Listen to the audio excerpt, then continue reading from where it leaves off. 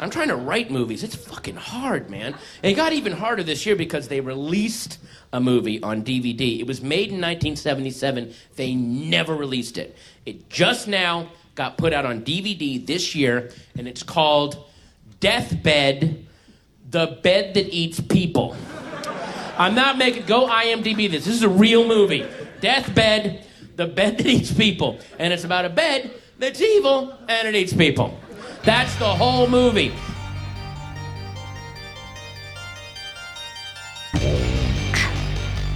Watch this film.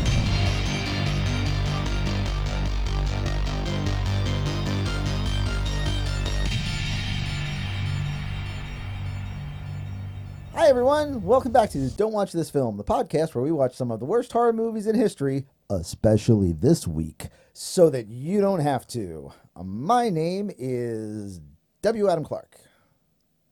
No, I'm not doing it. I'm not doing it this week. Are you kidding me? This is not even close to justifiable. Oh, you're going to say, oh, it was 1977. Oh, they were still getting their rhythm. No. In an era of Dario Argento, Ridley Scott, Robin Hardy, Steven Spielberg, this, indie filmmaker you might have heard of named George fucking Romero, we get this? I have forgotten my identity. No. This movie ate my fucking identity. My identity does not exist. Sometimes they call me Tia, and we are talking about a movie I suggested for which I am so sorry. Do you want to know the worst thing about this right now? I guarantee you, by the end of the year, this won't even be the worst movie we've reviewed. Mathematically, numerically speaking, this won't even be the worst.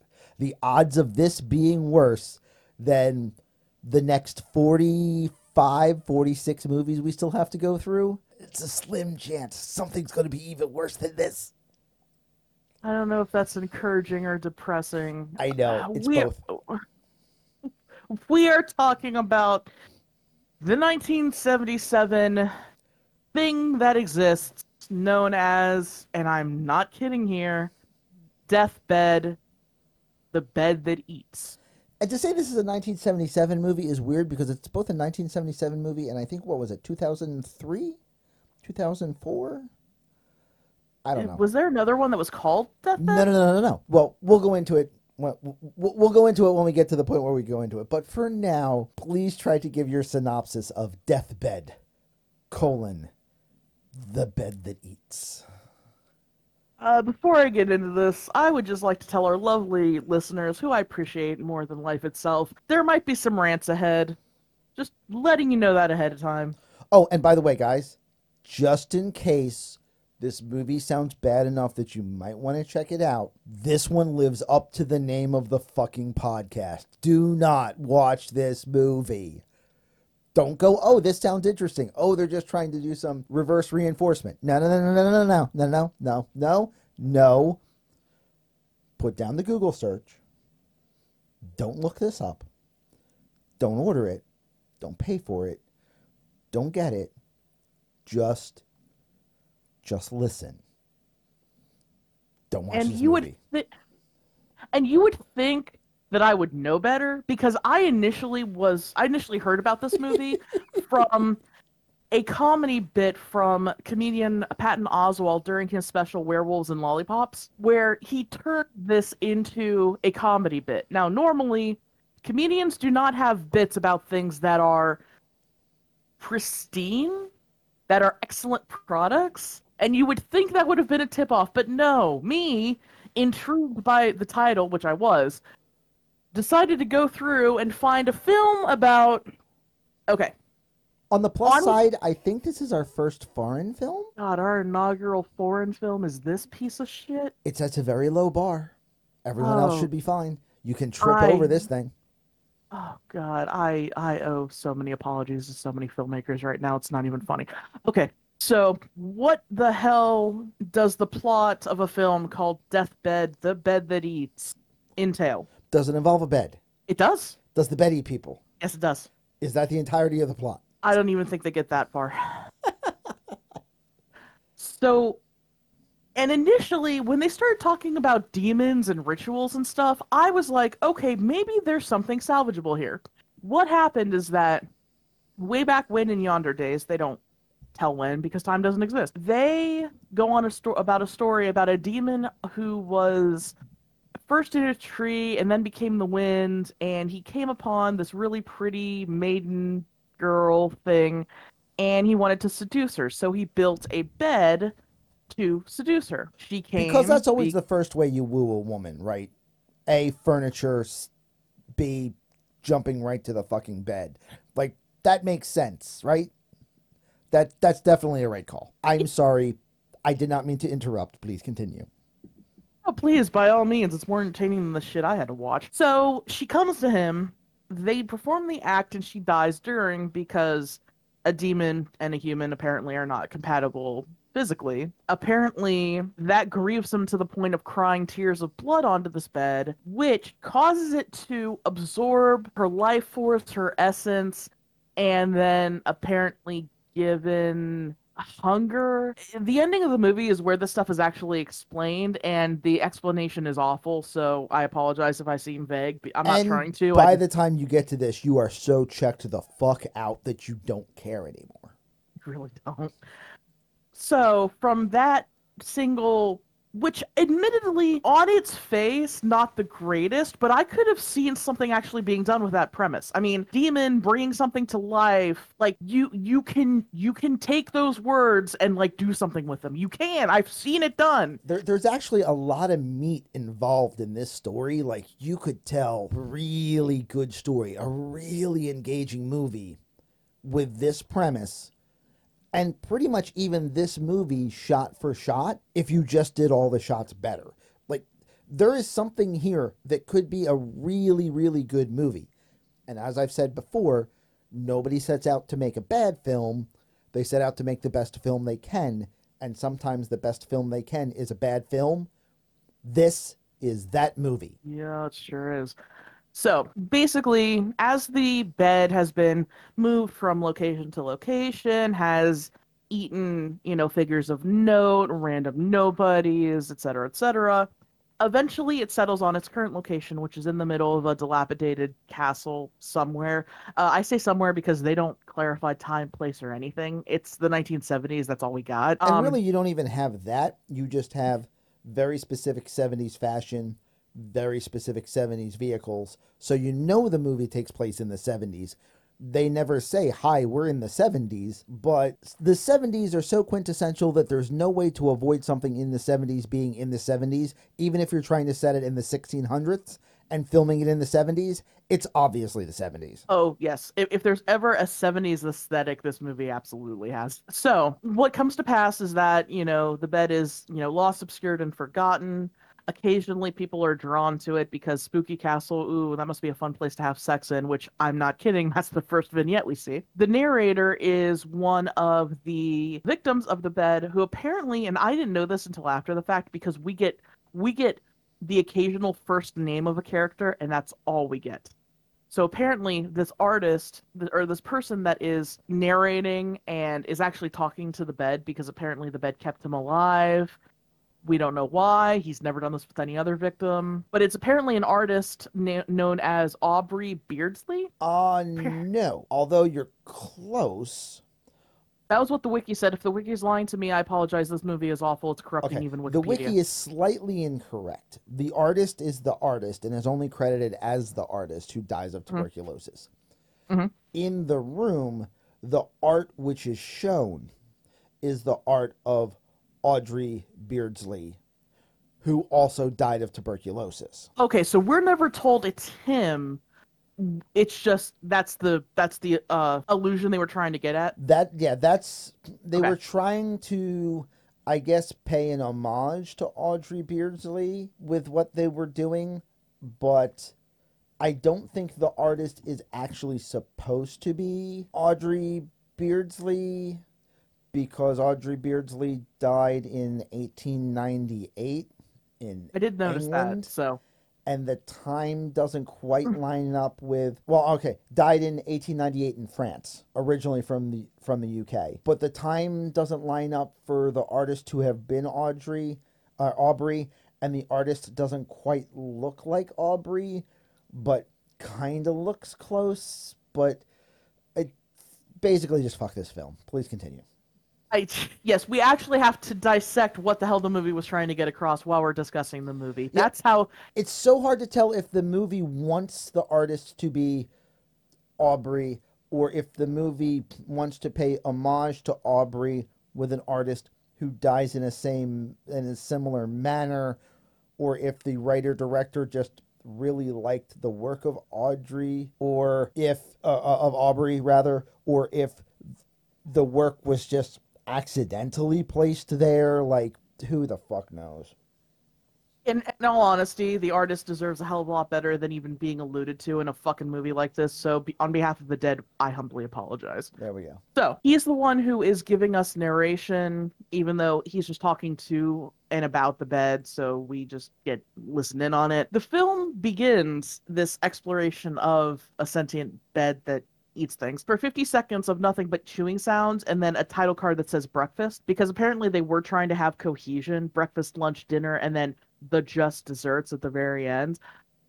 God, you can't make this shit up if you're fucking higher than anyone who's ever been high. We get presented with shots of a castle. We get, and this is not the first time, nor will it be the last, egregious day for night shots. Just awful. I mean, they weren't even trying. I mean, they weren't trying at all, ever, at any point, but, like, especially that. They start out with a couple. Actually, it's more like a boyfriend and dragging his girlfriend along to come see the spooky castle, because that's a sexy thing you did because you didn't have a lot to do during a fucking gas shortage, I guess. The first thing to remember is that, assuming that this movie takes place in the year it was shot / the year after that. So, assuming this movie takes place in 1976 or 1977, let's just assume that wherever these people were, and by that I mean both the characters as well as everyone involved in the production itself, let's just assume there was a ridiculous amount of drugs involved. Because it's the only thing that even remotely makes sense. Sober people don't come up with this. They don't come up with these rationales. They don't do things this way. So just assume that everyone in this movie is smoking dope and move on from there. Well, actually, it was the 70s, so it was probably cocaine. Fair. I mean, yeah, this movie doesn't feel like it's cocaine fueled. It's too spacey for that, but whatever they were working, it was working. Oh, so the first breakfast, if you will, is this boyfriend dragging his girlfriend along to a castle to show her, oh, look, it's a spooky castle, and, presumably have sex in it. There is a very large amount of repeat shot in this movie, because if you're going to save money, that's the first place you do it. Things like trying to open a door with two handles that are clearly locked. And I know how you are about continuity, so I would imagine you would have seen this, where they zoom out to show the window and the left side door is completely open. Yeah. My other favorite is when they tried to do a door handle on a single door and reused the double door shot. Oh yeah, and that happens more than once. Yeah, and you can see the second handle for the door that's not there when they zoom back out. Oh, goodness gracious. Okay. That's what we're working with. So they come in, and for some reason, there's a very large amount of everyone who comes in also brings food. I'm guessing that's just to tie in with a central theme. But apparently, when you're bringing someone to a random dingy castle to stumble across a bed to have sex in, the things you bring are apples, wine, and fried chicken. I mean, that check. I'm okay with that. I mean, I know I keep a basket full of apples, wine, and fried chicken in my car. I mean, it's just a thing you have to do. So, I mean, that checks out. Okay, so if you're ever stranded somewhere, you're going to survive. Got it. Hey, fat man's got to eat. And we're about 7 minutes in. This is where my notes started. Oh, God, and I took so many, and I shouldn't have.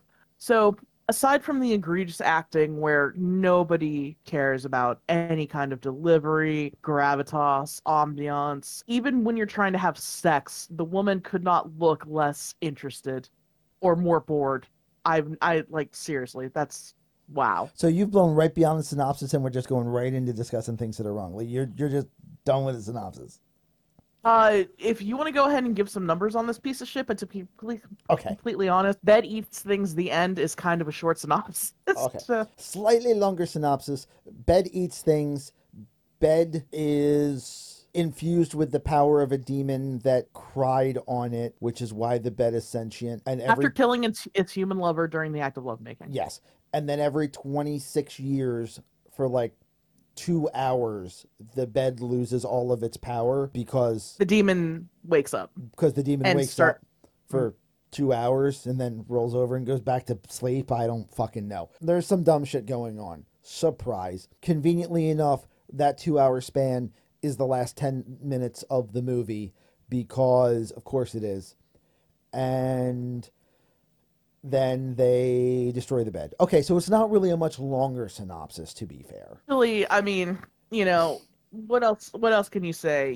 Demon. Let's talk numbers, and then we'll get into the details. This movie doesn't have one because it never hit a movie theater, ever. As far as genre, I mean, It calls itself surrealist horror. yeah, I'm arguably surrealist horror, realistically bad filmmaking, which really should be a genre unto itself. Moving on. Movie was directed by George Barry, who thankfully never ever directed anything ever again. Was written by George Barry, who thankfully never ever wrote anything ever again. This was his magnum opus, and it was very much a minus opus. Release date, and this is where I said a couple different options.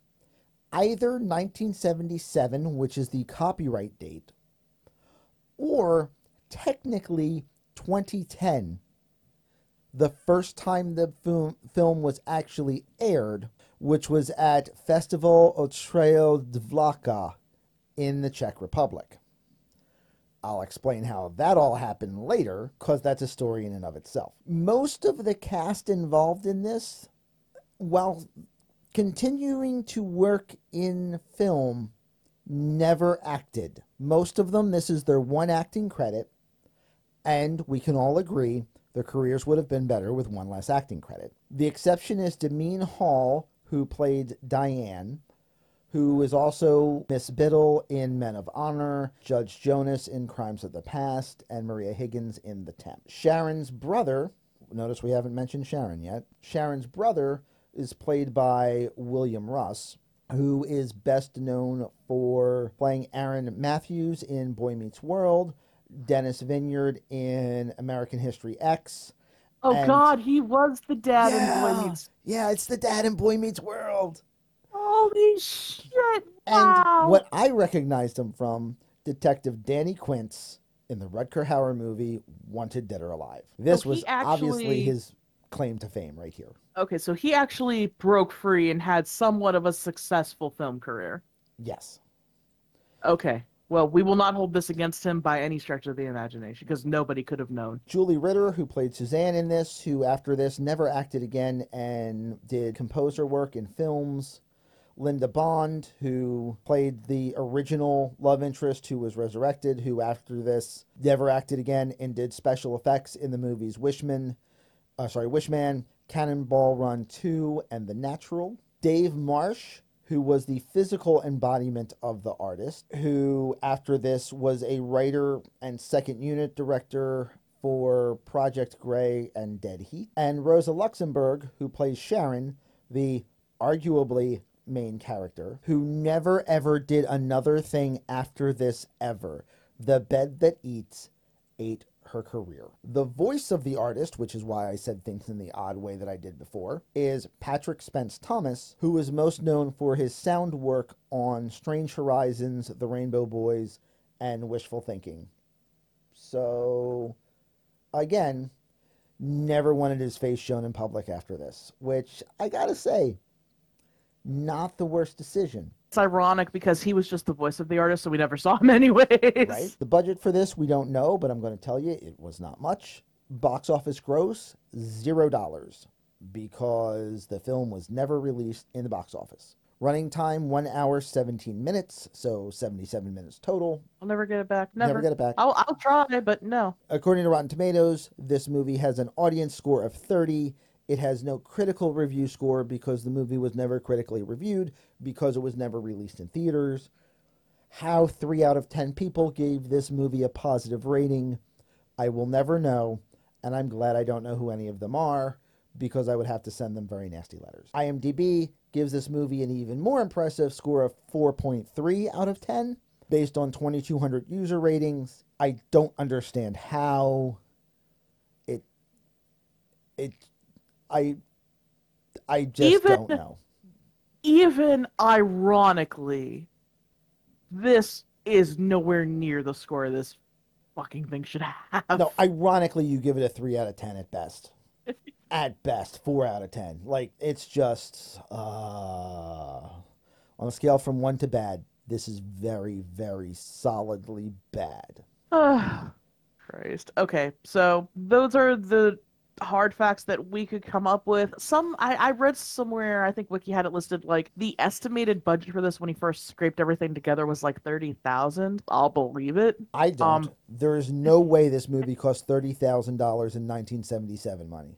That's a ridiculous amount of money. He's trying to tell me that this movie cost $10,000 more to produce than the original Night of the Living Dead? No. Sorry. Not buying it. Actually, that makes a whole lot of sense. Okay, so we legitimately don't have and can't believe the numbers that were given as far as what it took to make this movie, if we can even call it that. So I just stumbled across a review that gave this movie a 7 out of 10. I'm not lying, and I am offended. Is that a satirical review, or are they Nope. being legitimate? I recommend it strongly to all fans of Auteuil cinema. I mean, sort of, but even for That's Auteuil, still there's still a 7 lot out of better. 10. There's still a lot better, lot more aware films for Auteuil cinema that you can suggest than this one. Well, I can tell you right now, spoilers, I don't think our ratings are going to be anywhere near that generous. No. This movie gets a 1. And a 1 out of many. They start out with this couple walking in to, again, the most disinterested couple in the world. The building locks them out, and then lets them in. They find the bed, they sit on the bed. He wants to have sex. She could not give less of a shit. I mean, there's no justification. There's no point A to point B. I don't even know if they had a point B. I think they had point A and just kind of let it just go from there. Point B was being eaten. That was it. Will say, first of all, and I need to apologize for saying this, I am a huge sucker for practical effects. I've said that before. And this film is nothing but practical effects because that was it. That was all they had. Some of them, and I will get to specific ones, are not god-awful. I mean, for the time period, for the budget, some of them are actually really, really good. I think the inventive use of an expansion foam for the bed that Bile? eats Yeah. eating things, Mhm. I think that was somewhat inspired. I mean, there was some good things here. They literally use that foam to make it see, and they color it yellow if it's not already colored yellow. It generally simulate- is. That's the color it starts. To simulate bile as it's salivating to start eating things and dissolving them. That is not a bad choice. Aesthetically, that actually is pretty damn effective. They try, and I guess this ties in with the whole surrealism thing, they try to make it symbolic when the first couple are on the bed, getting busy. There's a very obvious, it's at 7 minutes in, there's a very obvious apple in the foreground with symbolism, sex is bad, you're gonna die, Adam and Eve, blah, blah, blah. They're very direct about it, but I can Understand why some people might have thought that counted as, like, surrealist depiction. Yeah, it's not. It's not, but they tried. The apple getting dissolved is a really cool effect. One of the things that they did was they hint at the bed being evil by dissolving, like, the foodstuffs first before it goes after the actual people in the bed. And they do that by, it's a really shallow pool that's also colored yellow that has bubbles and stuff running into it. I also think they used Alka-Seltzer tabs to simulate dissolving, which is really, again, some of the ideas were extremely inventive for what they had to work with. That's as close to praise as I'm going to give this fucking thing, but they did. When, for example, it's eating the apple comes back with just like the core and like dangly bits off of it. Bottle of wine gets absorbed and it uncorks and you see it flowing out into the yellow liquid that's supposed to be this thing's stomach. I thought that was actually looked pretty damn cool. And I mean, at minute 9:14, you get 70s boobs. If you're into that, 70s boobs. You do see their deaths off screen, which I can promise you was to save money, because those are the only deaths you see off screen. Literally, it closes the curtains around, or maybe it was to be more dramatic, because that's when the credits of the film start getting going. Yeah, I think it was to try to save the reveal until after the credits, literally, in this case, which is odd because it's supposed to be surrealism, so why are we doing things literally? However, it doesn't really deliver, and when you see this feminine arm hanging off the bed with blood dripping onto a candle, like, if you're trying to be subtle, you miss the mark entirely. Right, exactly. Also, if the bed is dissolving things, why do we hear the sound of teeth crunching through the mass of the apple? And there's a lot of that. Make up your goddamn mind. Does this bed dissolve things, or does it have teeth? Because you make it dissolve things all the time and then go Cookie Monster style nom nom nom over top of it. And I'm like, you just can't decide what you're doing. And it's bad. Pick one. Pickling. Damn it. Pickling. And there's also, I mean, there's snoring, there's yawning, there's giggling, I initially thought they were going to go for just sound effects of, like, the death and consumption. Right. When they opened with, like, chewing sounds and then snoring, I'm like, oh, God, they're making this damn thing sentient, are they? I mean, the bed that snores probably would have been a more accurate answer, or a more accurate title for the movie. So those are the first opening. That's the opening. That's the first 10 minutes.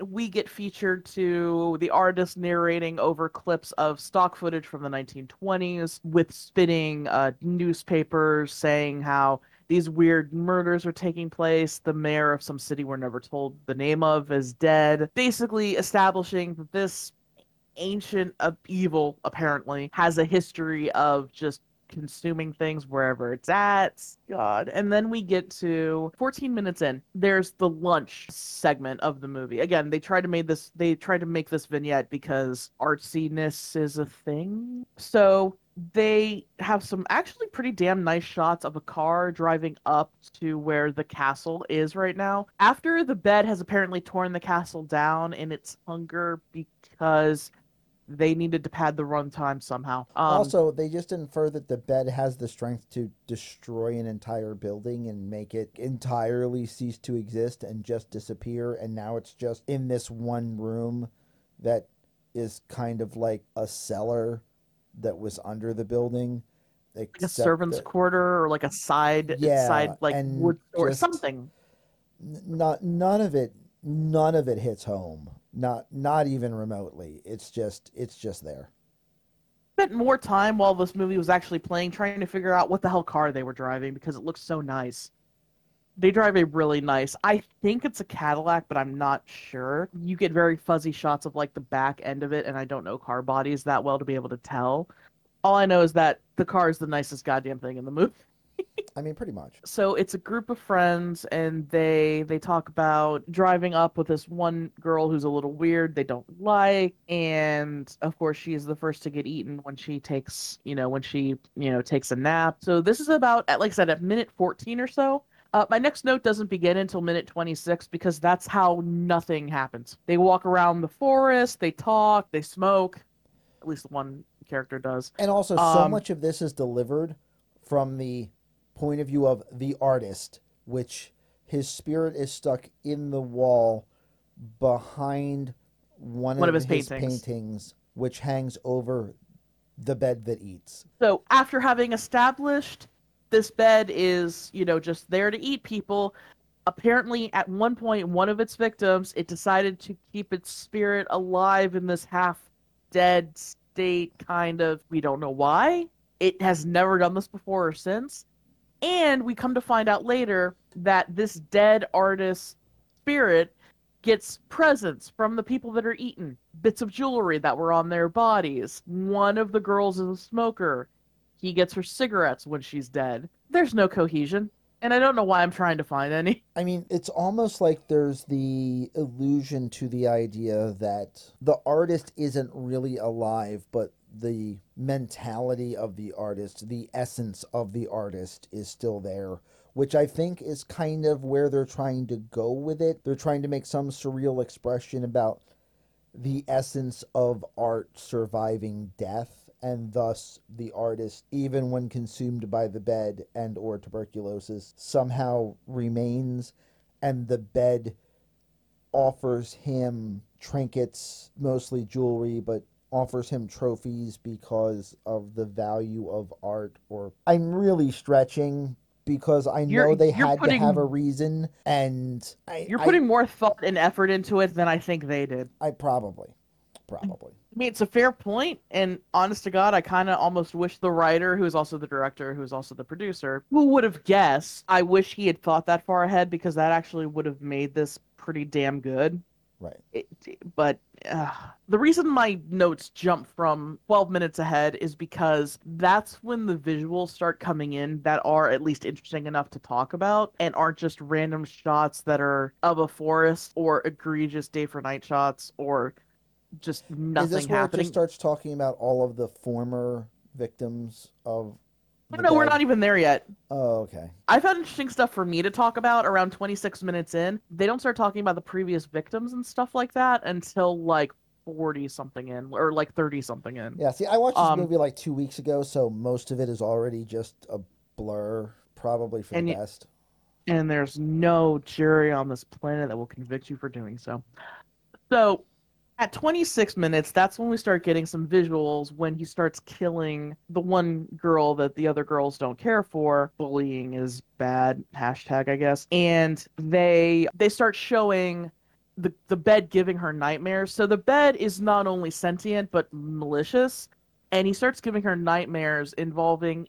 I have a thing with worms, specifically. This wasn't too far off, but that's like a real bad aversion trigger for me. He gives her a nightmare of presumably her mother giving her a bowl full of crushed moth beetles, and it shows her spooning up like a larva and her eating it. I had to turn my head because ew. It's a pretty impactful visual, I will give it that. If they were just trying to be disgusting, congratulations, you fucking succeeded. But that leads into the actual killing of the girl, and the way he does that, I say he, the bed is given a male voice. That's just what I'm going on. Even though it was awakened by the spirit of a woman, so again, continuity, I don't know why I'm looking for it. She's wearing a tiny cross, and she's wearing a delicate chain that the cross is being held by.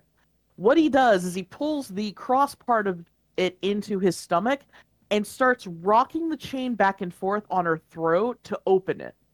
Now, if you know anything about these delicate jewelry chains, your neck is so much mass, and these things are so small and delicate, that doing this to try to garrote someone would break the chain before it would ever start opening skin. And even if it didn't, somehow, because this single one is made out of, unobtainium or something, she'd wake up.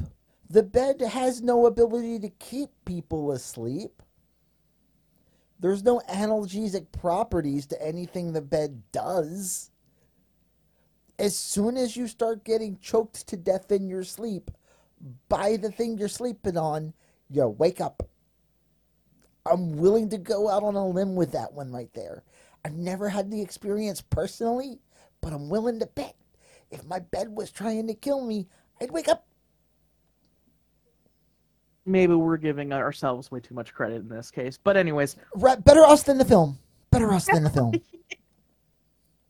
So they start showing red appearing where it's choking her and trying to cut her throat open. And then she sinks into it. And they do show they don't show the process, but they show her getting sucked into the bed's stomach and dying. And then they show her skeleton with her hair still intact. I guess so you know that it was her, because God knows you'd be dumb enough to mistake the person you just saw die for the skeleton in the... Anyways, there's another girl in the group that they've alluded to that the bed has an aversion to. Like, it makes it sick. His stomach, that makes up the majority of his being, I guess, ends up bleeding when this one girl from their group, who's not the girl that he's killing here, is close by. So at first I thought, okay, maybe he's bothered by the crosses because all of them are wearing them except the other main girl of this group. But no, it's not crosses because there's literally a cross in his stomach as he's killing this one girl. Nothing, no ill effect happened. What's interesting is that as he dissolves away her belongings, because it's not just flesh, it's not just food items, it's apparently anything he feels like, there's a shot of Pepto-Bismol in her bag, and it opens and pours into its stomach, which I thought was actually kind of cute. Yeah, I mean, again, that was one of those shots they did.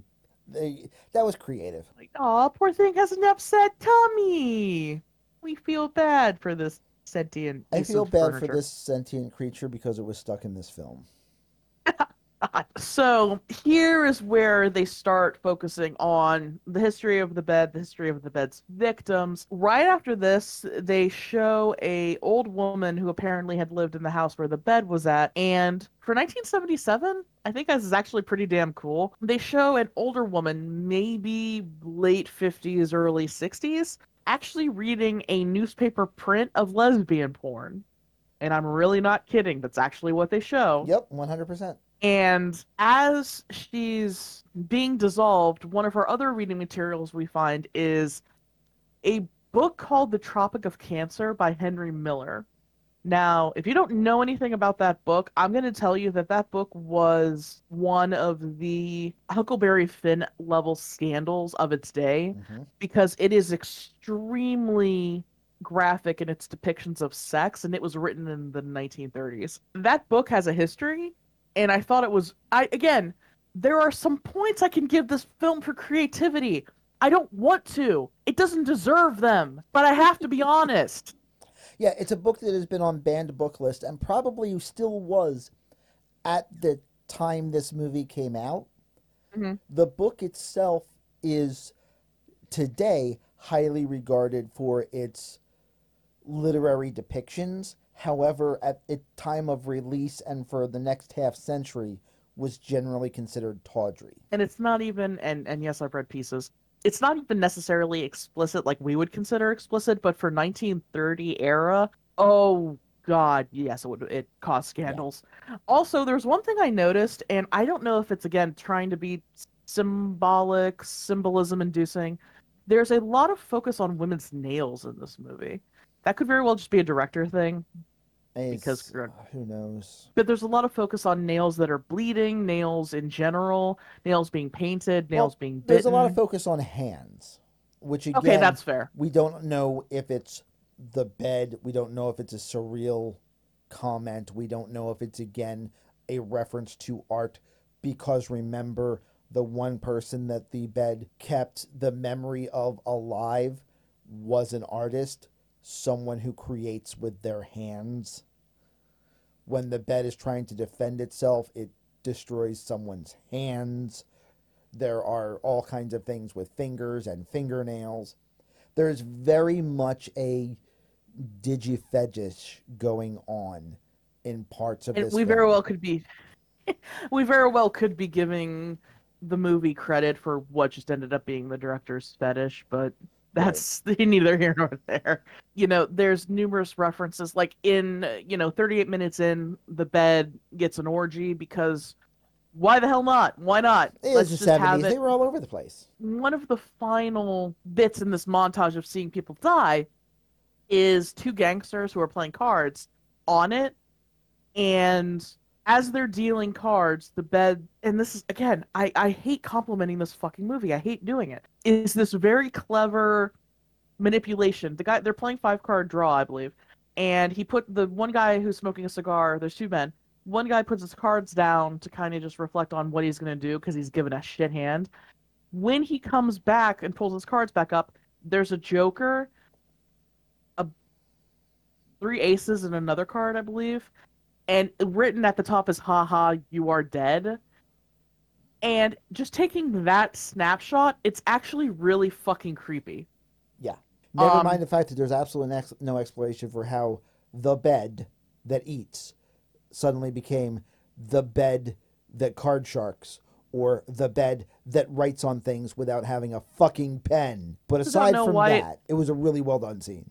Aside from the fact that the scene can't possibly happen in the first place, it was a really well done scene. We also don't know why it became Deathbed, the bed that puppeteers dead people's souls either. So, I mean, you know, the premise is out the window. But the reason I'm bringing up this particular scene is because as he's sitting there, they both start getting dissolved. You see the bile coming up out of the bed. And the one guy pulls out his gun and starts shooting it, showing guns to be completely ineffective. So guns are not maybe anything mortal, but especially weapons are not hurting this thing. Guns so that's do what not they're hurt the bed that establishing. eats or snores As or does card tricks.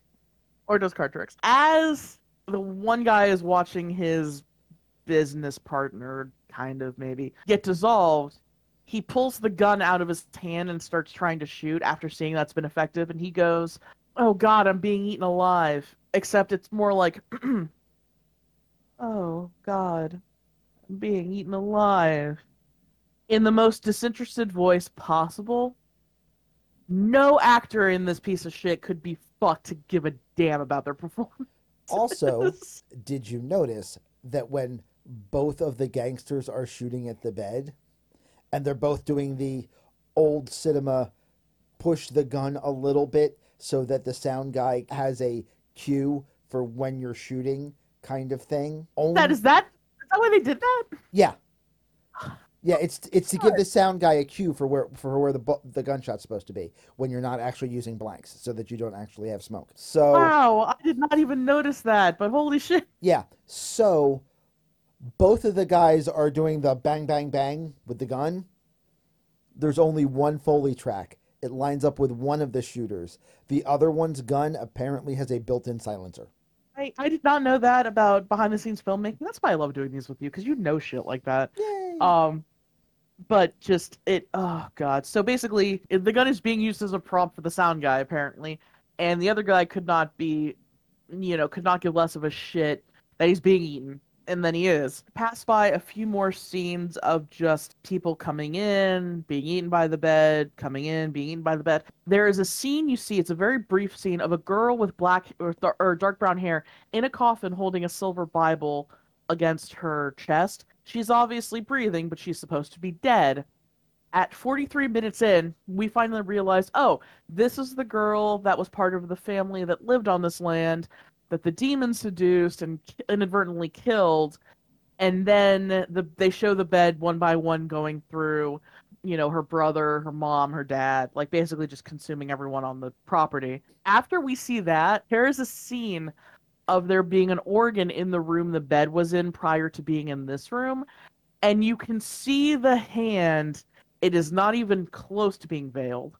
You can see the hand underneath the organ keys pushing on the keys to make it look like they're being pulled down by an invisible force.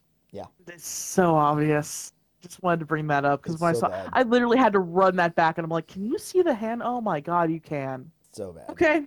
Now, Like they went through all the trouble to get an organ and didn't get a self-playing organ for the sequence where you need the organ to be playing itself. They make machines specifically to do that. They have made them since the 1870s. They weren't even new. But no, they couldn't get they couldn't get a player piano, they couldn't get a player organ.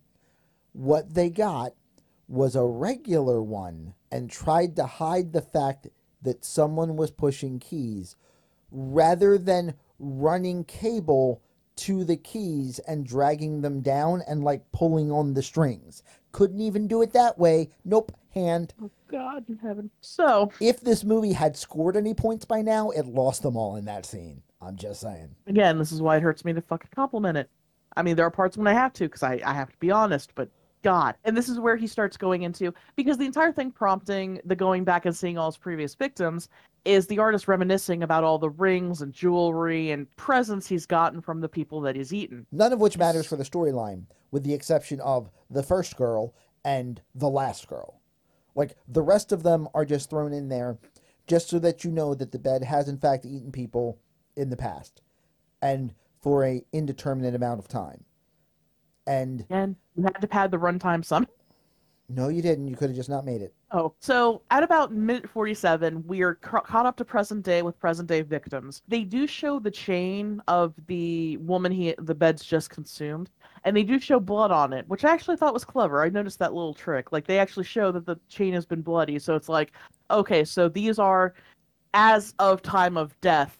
They're not being, like, changed. They're just going straight to the artist guy. Right. This is the scene where it starts trying to consume. They don't give her name. The name's in the credits, but they never say it. It doesn't matter.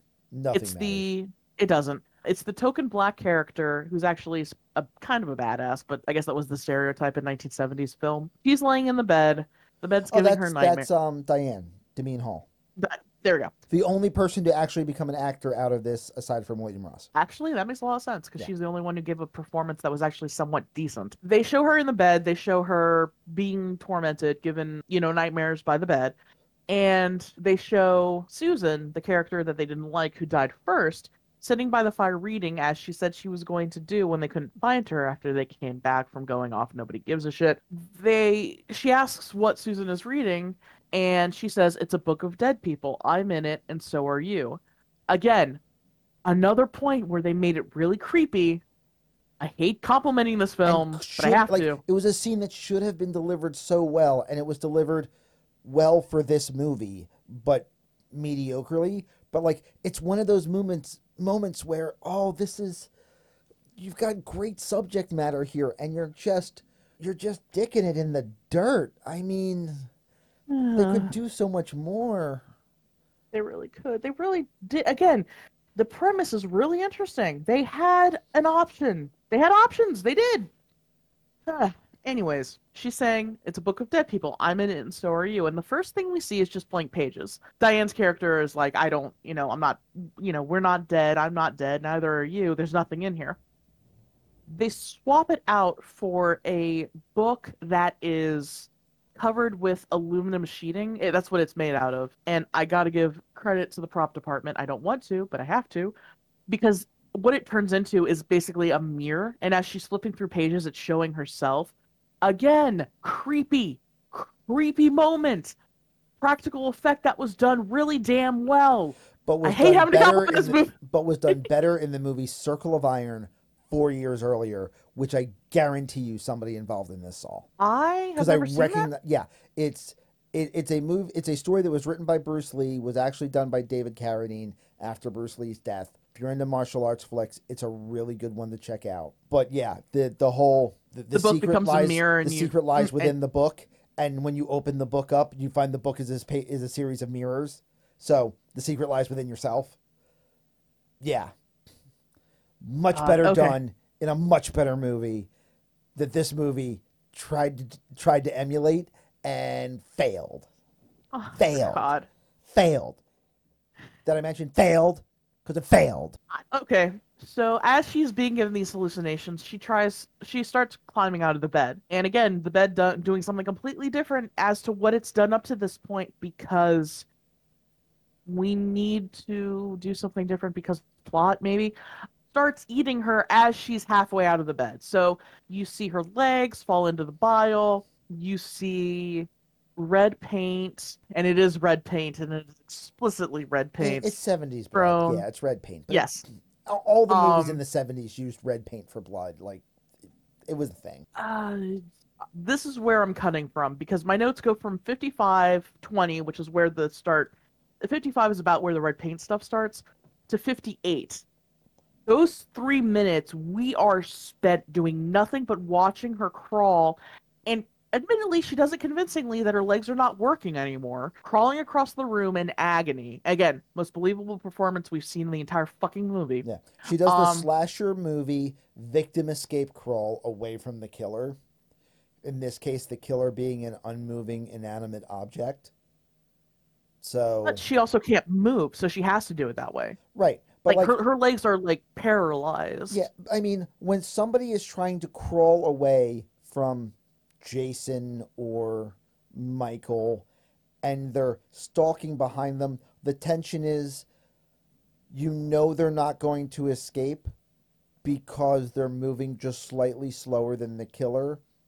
and the tension is how long will it take the killer to get to them, when the thing you're crawling away from has no method of movement, you probably should be able to out crawl it, so it's not actually building any tension anywhere.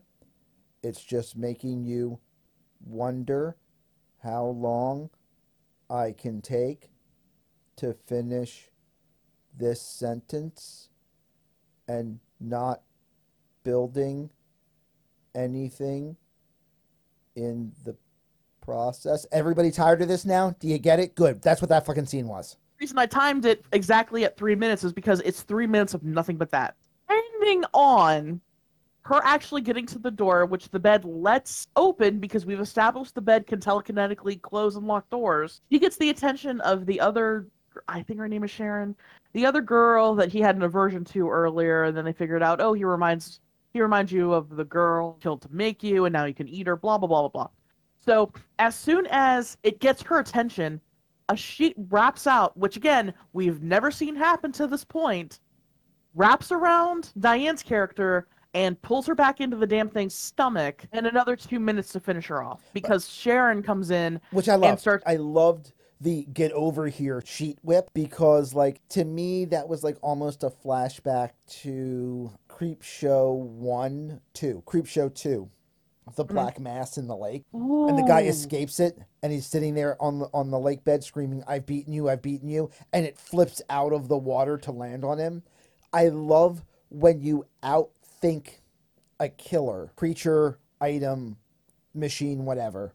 I love when you outthink a killer because you make the mistake of thinking that you know all of their tricks, and in the moment where you have beaten them because you have outthought the tricks that you knew they had, you find out they have one other power. Like, it's a little bit of like Diabolus Ex Machina, but I love it every time I see it. Okay, so that part actually was not too bad, and I find it interestingly compared to Creepshow 2, which is a movie that wouldn't be out for another 10 years. Right. So at least it didn't rip it off. That's true. Very true. Unlike Circle does that of mean Iron. God? Does that mean Creepshow? No. No.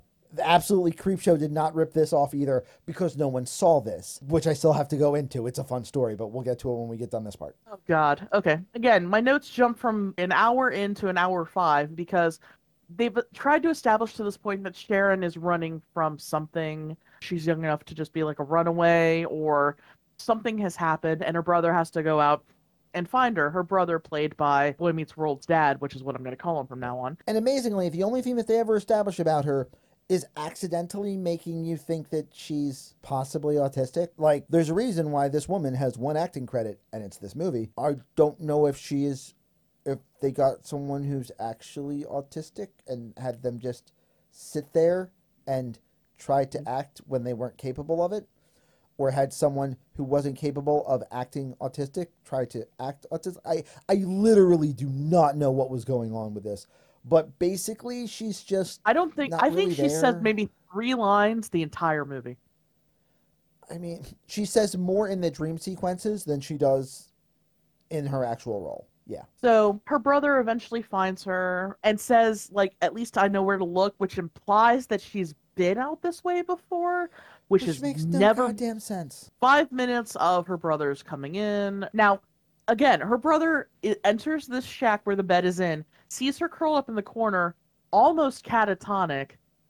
5 minutes of just showing this, and again, no dialogue, no nothing. There's a couple of eyeballs that roll on the bed. That's it. And then he says 3 minutes just standing there, didn't see anything happen, didn't see the bed do anything but roll eyeballs around, suddenly knows the bed is evil, and says, we have to try to pull her out.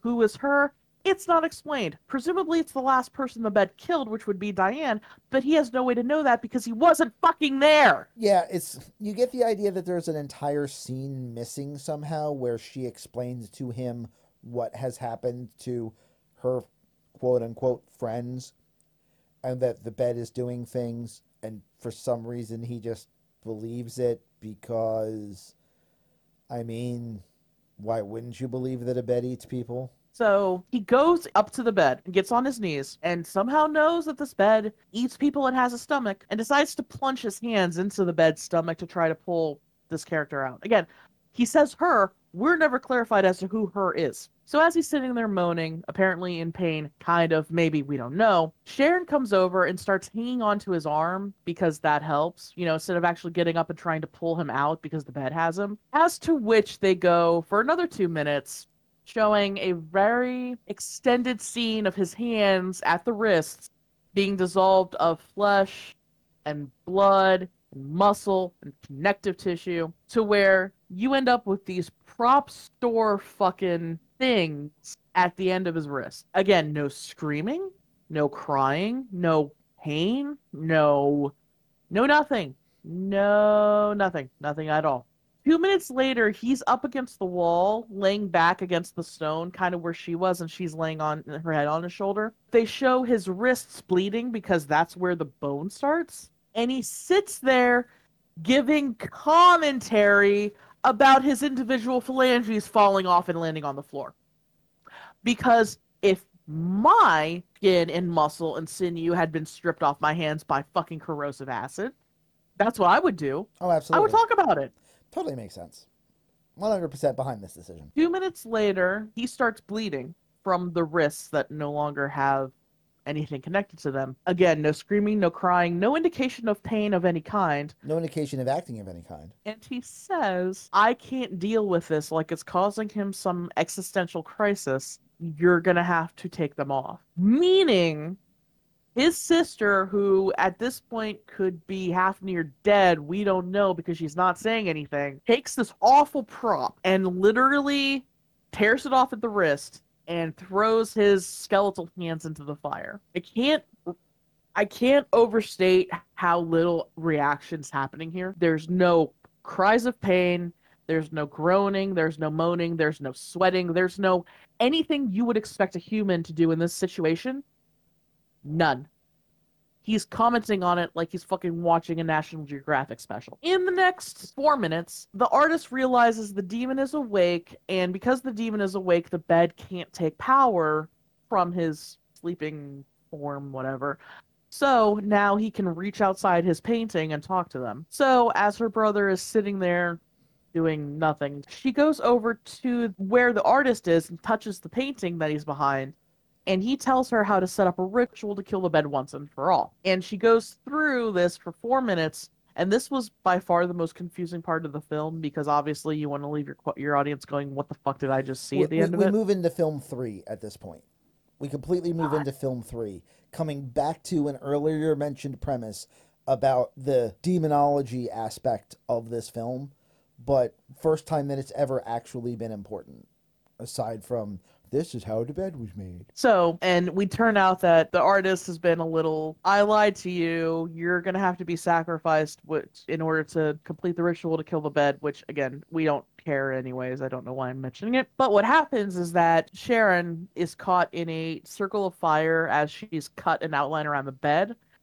And the girl that was killed in the beginning, that made the bed in the first place, comes out of her grave, and there's an allusion to you need to uncouple the bed from reality. They don't show a damn thing of it, but apparently she has sex with the handless brother at this point, or at least cuddles him. It's again, this is the most unclear part of a movie called Deathbed, the Bed That Eats. And again, please don't assume that when she comes out of the grave, it's some really cool Sam Raimi effect or really cool The Crow effect. No. It's not. It's the ground at the headstone starts bubbling. You see her in the casket, the ground bubbles more. You see her in the casket, the ground bubbles more. She's standing in the room. What the fuck? In the field. She doesn't even get to the room because at this point, the bed has magically, through ritual magic, left the cellar it was in and gone outside because that's right. Yeah. Okay, they yeah, couldn't, so she's just standing there. Like, you don't see any popping out of the ground. There's no cool emo music playing in the background now. It's just... fine, she's here now. Because she needs to be. Again, most confusing part. So, after all is said and done, she's laying there. The demon is presumably awake because we see his eyes, which is the only way we knew he was awake to begin with. The bed explodes, burns, and then we get credits full of names we've never heard to this point, have no idea who the hell they're supposed to be. And that's it. That's the fucking movie. Yay! Oh yeah, I mean that's pretty much it. Okay, so as far as why I kept bringing up 2 different dates, there is a very weird story about this movie and why it exists. I can't imagine, but please continue. I'm actually kind of curious. It is the closest thing I've ever heard to a legitimate Mandela effect story ever. Because it involves a movie being discovered 30 years after it was shot, because reels of the film that weren't in the director's possession and he didn't know about got discovered. So here's what happens. 1977, George Barry apparently ran out of drugs somewhere during the middle of post-production and realized that this movie was absolutely god-awful terrible. So he cans it and he just takes the reels and he secures them, and life goes on. The 80s happen, the 90s happen, 2000 happened. 2005, an inferior, and I use that term with the deepest level of sarcasm possible, version of this movie, cut from dubs of the editing master, starts circulating without George Barry's knowledge or consent, because someone found this movie and decided to show it at film convention. Holy shit. So someone contacts George Barry to let him know that his movie has tens of thousands of fans who have seen it, but they've only seen an inferior version of the film. And does he have the original cinema cut that he was intending to release? And can they show it? At which point, he digs the mothballed film out of storage so that the intended cinematic release, shot and edited in 1977, appears for the first time at a film convention in the Czech Republic in 2010. I did not expect this film to have that kind of history at all.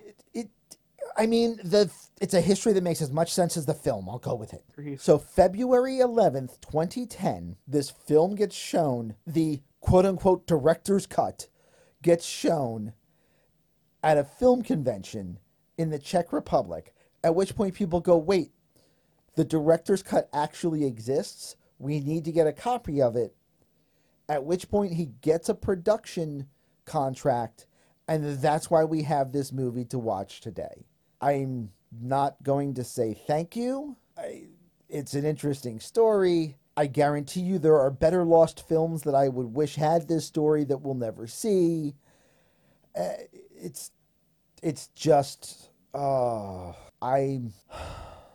saddest thing about this movie is if I had the money, I swear to you I would do this. If somebody wants to donate enough money to the channel to make this happen, we will make this happen. I would love to get the rights from George Barry to the concept of Deathbed, the Bed That Eats, and reshoot this movie as something watchable. Because there's a hell of a story, a very unique story in this movie that, if you'll pardon the expression, this movie shits the bed with. Now, not only would I reshoot this movie, I can't decide which of 2 versions I would rather see. The modern day retelling of Deathbed, the Bed That Eats, or make this a period piece with a gentle nod to the original. Make this a period piece that takes place in the 70s, and the bed that eats is a waterbed. And make this an ultra funky throwback retro horror film. Holy shit. Right? That's the movie. That's the movie that this movie needs to be, and this movie isn't even close to being that movie. Oh, God, that would be a hell of a thing, though. I mean, it really would. Right? Do the whole thing over. It's the 70s. It's a 70s bed. There's a demonic curse put on the bed by somebody that was trying to woo someone. Like, you can still keep all of that part, right? But just make it, instead of involving the demon from the start, just make it a ritual that created the bed, make it a ritual to uncreate the bed, get some funky 70s shit in on this, and by making it a waterbed, not only do you explain how the bile can go up and down. Yes, I know waterbeds have, they're in a balloon, it's a skin. Work with me, just a little bit of suspension of disbelief. You could also do these really surreal things when people get pulled into the bed, because you could do these scenes of people drowning in the bed because it's a waterbed, instead of a solid hard bed that somehow is a giant pool of yellow water. Damn. Like, there's a really great movie hidden in this movie that is everything but a really great movie. And if I had $1 million, that's the movie we would do. And I get Billy Zane in it to get Billy Zane in it. I don't even care if it's a walk-on part. Like, you would do a great movie. This could be a phenomenal movie. And instead, it's terrible. I spent this entire movie as a writer coming up with better ways to do the things that I was seeing on screen, minute by minute by minute. But because of that, when this movie ended, I had a better movie in my head, start to finish, completely written. That's the movie I want. Somebody give us $3 million, please. Sadly, in as much as I would love to, because, God, that sounds amazing. We cannot score the film based off its potential. We cannot score based off our headcanons. We cannot score based off what we wish would have happened. We must look at the product that was presented to us. Do we have to? I don't want to. Do you have any other tidbits about the film you'd like to share before we start talking scores? Aside from the fact that the best part of this movie was the movie I made in my head when I was watching this movie, I mean, that's really about the best I can say about this film. The best thing I can tell you about this film is that the best part of this movie was the movie I made in my head when I was watching this movie. Yeah, sounds about right. Shit. All right, so your time. Would you like to go into that? Okay, well, for those who don't know, on Don't Watch This Film, we use a rather unique scoring system, lovingly known as the DWTF-meter. On the DWTF-meter, every film scores a 1, especially this one, because you really shouldn't watch any of these films. However, the most important thing is 1 out of what? A 1 out of 1 is a perfect film that is somehow grossly overlooked and you need to go watch it right away. A 1 out of 2 is a great film that is somehow flawed. 1 out of 3 is a really good example of the genre with really traumatic elements that ruin the film, so forth and so on, all the way down to 1 out of 10, which is a movie that is absolutely terrible, should never have been made, and we really wish we had back the time that it took to watch it and talk about it. So, with that being said, Tia, would you like to go first for score, or do you want me to lead off? I will go first. Okay. It seems to be a tradition. I feel no reason to break it down now. I am ashamed at the score that I actually picked. Are you going to do a last minute change to your score? No, the score. Okay, going into this film, I expected it to be a straight up 1 out of 10. Completely unwatchable, ruinous piece of garbage. Nobody needs to have this taking up space in their fucking brain cells. Do I still agree with that? Yes. However, I was impressed enough at the times that they actually did manage to eke out a tiny glimmer of what this film could have been that I can't in good conscience give it a 1 out of 10 as much as I fucking want to, because God, it's right there. But the moments that make sense and the practical effects when they're done excellently, and there are times for this movie they're done excellently, and there are times that they are, I have to give this a 1 out of 8. It's still nothing anyone needs to fucking rush out and see, and I would implore you not to, but it's not a 1 out of 10 worthy, in my opinion. And I wish it was, but I can't put it there. I think that's totally fair. For me, in my head, I have, and I don't want to name it, a movie that I use as my 1 out of 10 benchmark. Mm-hmm. And this movie is not that film. This movie does not personally offend me as much as that film. So I don't think it is truly a 1 out of 10. I'm going to go also with a 1 out of 8, just because at no point did I specifically want to just go, oh, fuck off, and turn this film off, which I think would probably be the hallmark of a 1 out of 9. Mm-hmm. This is bad. It should feel bad. This piece of garbage came out at the same time George Romero and Hammer Films Limited were making some of the quintessential classic horror of that era that still stand the test of time today. And the thing I feel most horrible for, the thing that is the worst trauma of this movie, is the fact that these poor fucking film reels could have been involved in making one of those movies, and instead these are the images stuck on them for the rest of time. That is sad. Rest in peace, wasted 35mm film. And I am going to say, yeah, you deserved so much better. I'm going to say this is very solidly a benchmark 1 in 8 film. It's done. We now know what 1 in 8 looks like. You can skip it. And yeah, we watched this one, like we say in the intro. We watched this one so that you don't have to. Please don't. If you don't believe us, if you don't think it's that bad, I would suggest that if you really want to waste your time, feel free, check out the movie on your own. When you get done, dwtfmailbag@gmail.com or hit us on Twitter and let us know you were right. I wasted my time. I have no clue what was going on in this thing either. Because I guarantee you what you heard about this film for the last 60-ish minutes is more concrete and comprehensive than the actual film itself. And even we had trouble, so go watch the actual thing if you want. I found it free on Tubi. Please, for the love of God, do not pay money for this. Yeah, it's on Tubi. If you check around, you'll find it. I don't remember if I watched it on Amazon Prime or if I watched it somewhere like on YouTube or something. The movie's around.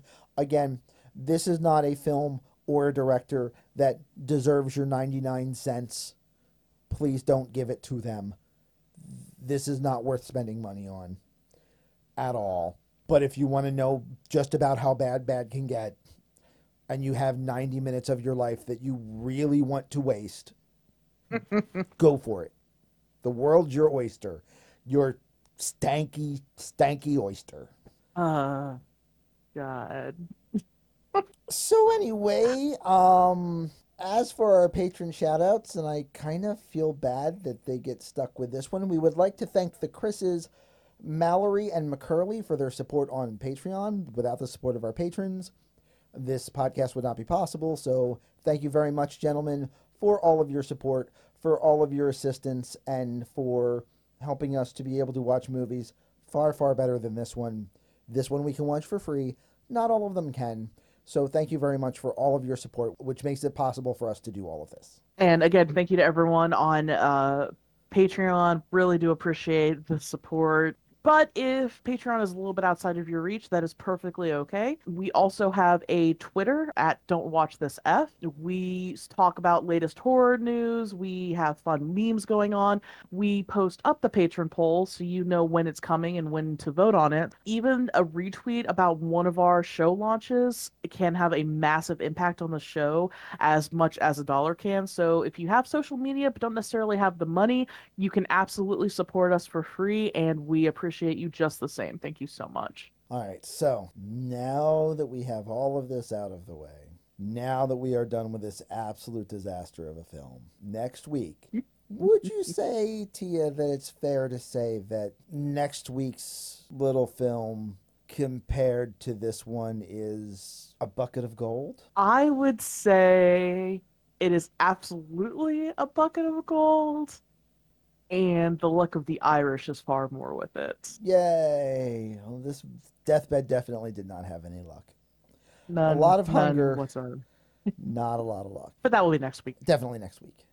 But until then, thank you all for listening. We hope you have enjoyed this episode. We hope you have enjoyed this episode far more than we enjoyed bringing it to you, because fuck this film in particular. But we are still glad that we brought you the podcast. We enjoy discussing things for you, and we enjoy watching things so that you don't have to, so that you know how bad this is.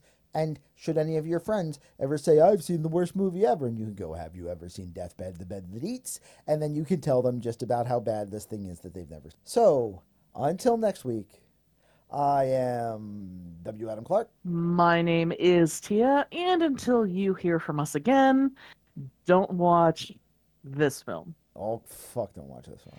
Please don't. Just don't. Don't. Just don't. Don't. Watch this film.